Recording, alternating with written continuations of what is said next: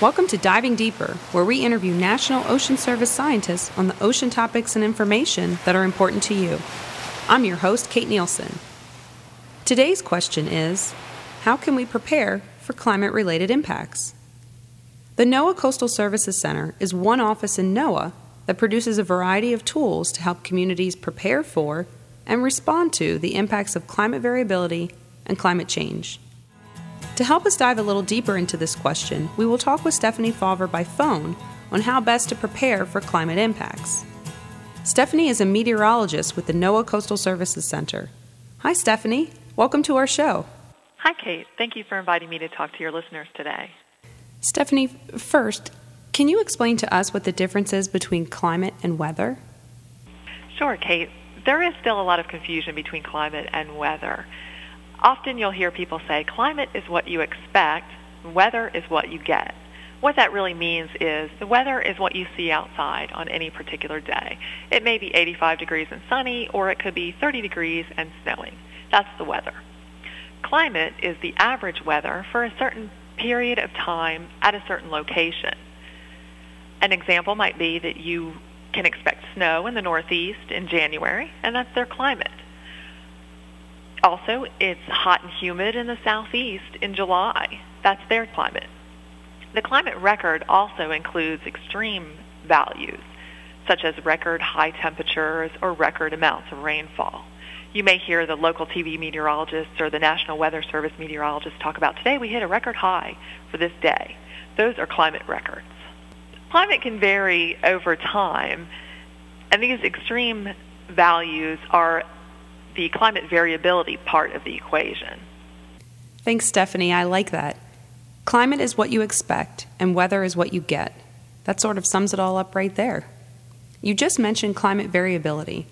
What is that, and how is it different from climate change? We know now that climate is average weather, but we're not always average. Sometimes we're higher, and sometimes we're lower than average. These shorter-term changes in climate are climate variability. We could see a period of drought or a period of flooding. These are climate variability. Generally, climate variability is on the order of weeks to months to even years. This is in contrast to climate change. Climate change is a long-term trend on the order of decades to centuries. You can't just look out your window and see sea level rise. Sea level rise happens for tens to hundreds of years. Climate change is the longer-term trend. Okay, so when we're talking long-term trends, that's climate change. And then short periods of time, that's climate variability. Stephanie, do you have any examples of where we're seeing impacts from a changing climate already? Kate, we are seeing impacts already. Shorter ice seasons in the Great Lakes and in the Arctic Ocean are already being seen. In North Carolina, we're seeing damage from rising water levels, causing problems to coastal lowlands. We're also seeing changes in the ranges of tree and animal species due to climate change. For example, we have seen butterflies further north and in higher elevations than in the past. And they're also becoming extinct in southern and warmer locations. In addition, spring now arrives an average of 10 to 14 days earlier than it did 20 years ago. What other impacts are expected from climate change and climate variability? We can expect to see a lot of impacts from climate change and climate variability. We may see increased flooding, heavier downpours in storms, and along with that comes increased property damage and the potential for loss of life. Heat waves are expected to become more frequent, and with those heat waves comes declining air quality and the potential for loss of life.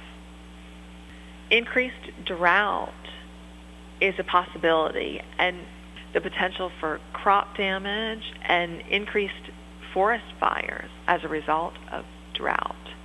In some coastal regions, public infrastructure like roads and water and sewer treatment plants and port facilities are found in low-lying areas that can expect to see increased impacts from future flooding. Some economic impacts as a result of climate change and climate variability are also expected. Damage from coastal ecosystems and fisheries can result in a loss of revenue for folks that rely on those resources for their livelihood. Also, a loss of revenue from tourism dollars if the beaches are damaged from sea level rise and erosion from strong storms. It's not all doom and gloom, though. There is potential for us to see a few benefits from climate change. There will be increased opportunities for tourism in some of the colder climates if they have a longer tourism season, and also the potential for longer growing seasons in cold climates. Stephanie, are there ways that communities and individuals can prepare for these impacts of climate change that you've talked about so far today? There are a lot of ways that communities and people in those communities can start to prepare. It won't happen overnight. It is an ongoing process, and it will take time, but it's definitely worth doing. I would encourage people to take a look at the planning activities in their community and see where they might be able to consider climate variability and climate change and the impacts that we're going to see. If they look at comprehensive plans or development plans that many communities are working on, they can think about the future growth of their community and do it smartly. We don't want to put ourselves in a situation where we're building infrastructure and putting people in harm's way. We also need to think about water resources and where we'll get our fresh water as more people move into coastal areas. We don't want to wait for a drought situation or a water scarcity situation. We want to make sure we're planning ahead for those water resources. Some communities also have hazards plans where they look at how they will prepare and respond to hurricanes. These may need to be a little more robust if we think about the potential for stronger storms and consider how climate will impact these storms in the future. How can communities and the people in those communities prepare for climate-related impacts? What's the best first step to take? I recommend to start those conversations now. Identify people in your community that have a stake in this issue, since it affects many aspects of the community. Find a champion. Find someone that is on board with climate change, is already working the issue or already talking about the issue, and is ready to start to take action. Another initial step is to find the climate experts in your area. You have a state climatologist that you can call on. Some folks in universities would be helpful as well. Your local Sea Grant, extension agents. Find the people in your area that can help you understand what the impacts are going to be. Start to talk about those impacts and start to identify who and what will be impacted. Maybe it's certain neighborhoods, maybe it's infrastructure, critical facilities, the hospitals that are in low-lying areas, to start to look at who and what will be impacted. In one community where we're working, the city officials are having conversations, and the mayor has been involved, and they're starting to talk about what impacts they will see. Thanks, Stephanie, for the information you've given us today so far to help us understand more about climate change and ways we can start to prepare for impacts. What is the National Ocean Service's role in helping communities prepare for climate change impacts? Well, Kate, NOAA and the National Ocean Service provide a host of resources to help communities. Everything from data and research to climate modeling and tools and techniques to identify their impacts and help them develop strategies to prepare for climate change. The National Ocean Service is responsible for keeping track of water levels and calculating trends and changes in water level. We also monitor changes to the natural environment to help us identify where climate variability and climate change are having an effect on, say, marsh grass and other habitats, which are critical areas for our oceans and for ocean life. The National Ocean Service also works directly with state decision makers and planners to help them identify what risks and vulnerabilities exist in their community and how they can start to take action to address these risks. The National Ocean Service also works with coastal decision makers to bring them together to talk about the issues and help them build their own capacity to address the problems. Stephanie, can you highlight a few of the products or tools that you have to help folks get started? Sure, Kate. The Office of Ocean and Coastal Resource Management just issued a guidebook, Adapting to Climate Change, a planning guide for state coastal managers. And this takes state managers through the process to identify the impacts that they can expect from climate change. They look at pulling together their team to develop a plan, identifying strategies to deal with climate change, and then implementing their plan and evaluating their progress. All of the states are at different levels in terms of planning, but they all can find helpful information in this guide no matter what level of the process they're at.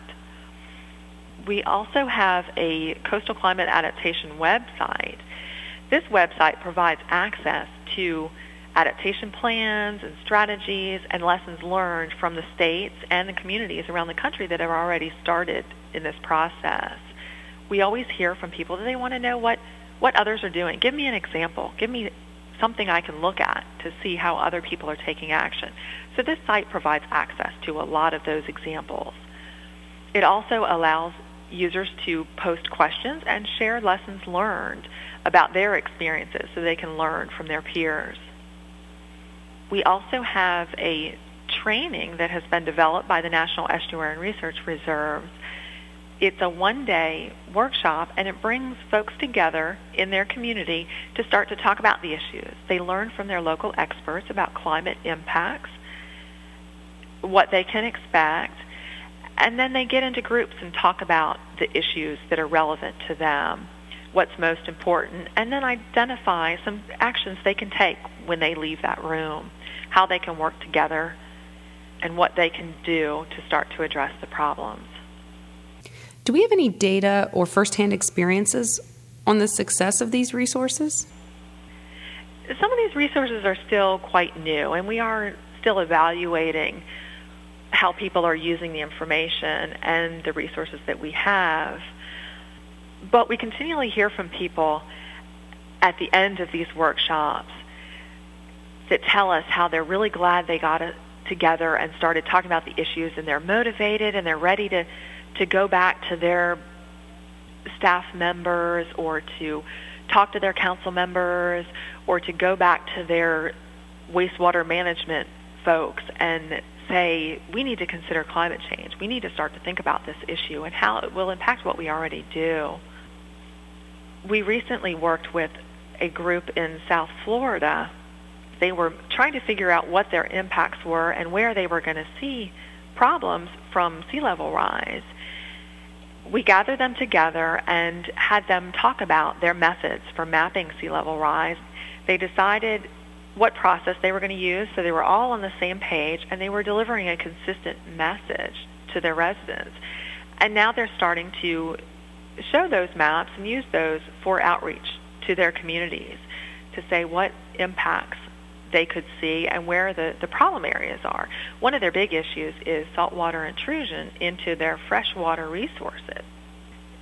They're worried about potential issues with increased development and with additional folks moving into that area. They already have stress on their water resources, and they need to make sure that they can accommodate additional sea level rise. Thanks, Stephanie. So sometimes it's just about getting the conversation started. Because many of our listeners don't live along the coast, how is what you talked about today with climate variability and the resources out there to help us prepare, how is that important to them? Kate, that's a great question. Many of the impacts from climate change and climate variability will impact inland areas as well. Some of the listeners may recall the drought in Georgia in 2008. water levels in the lakes, which is their freshwater resource, were dangerously low. They were already implementing water conservation measures, and they were looking to enter into agreements with surrounding states to find alternative sources for fresh water. So this isn't just a coastal problem. Drought and flooding impact inland areas as well. With climate variability, we also see extreme heat conditions. Particularly cities around the country are vulnerable to the impacts. So that's something that is not just going to affect the coast. Stephanie, do you have any final closing words for our listeners today? I think a resident of coastal Georgia said it best at a workshop recently. She was still kind of on the fence about climate change. But she said that in Savannah, the anticipation every year is for a hurricane. Thankfully, they haven't had one, but they still plan for a hurricane. She said that's how this needs to be done. It has to be that they're doing this planning in the event that sea level rises. So if your community is not quite ready to talk about climate change, you can still find a message that would work with your residents and with your decision makers. Whether it's about human health or safety or hazards such as hurricanes or strong storms, find the approach that works and begin to have those conversations. Thanks, Stephanie, for joining us on Diving Deeper and talking more about climate change impacts and how best to prepare for these in our communities. To learn more, visit collaborate.csc.noaa.gov/climate adaptation. That's all for today's show. Please join us for Diving Deeper Shorts in 2 weeks.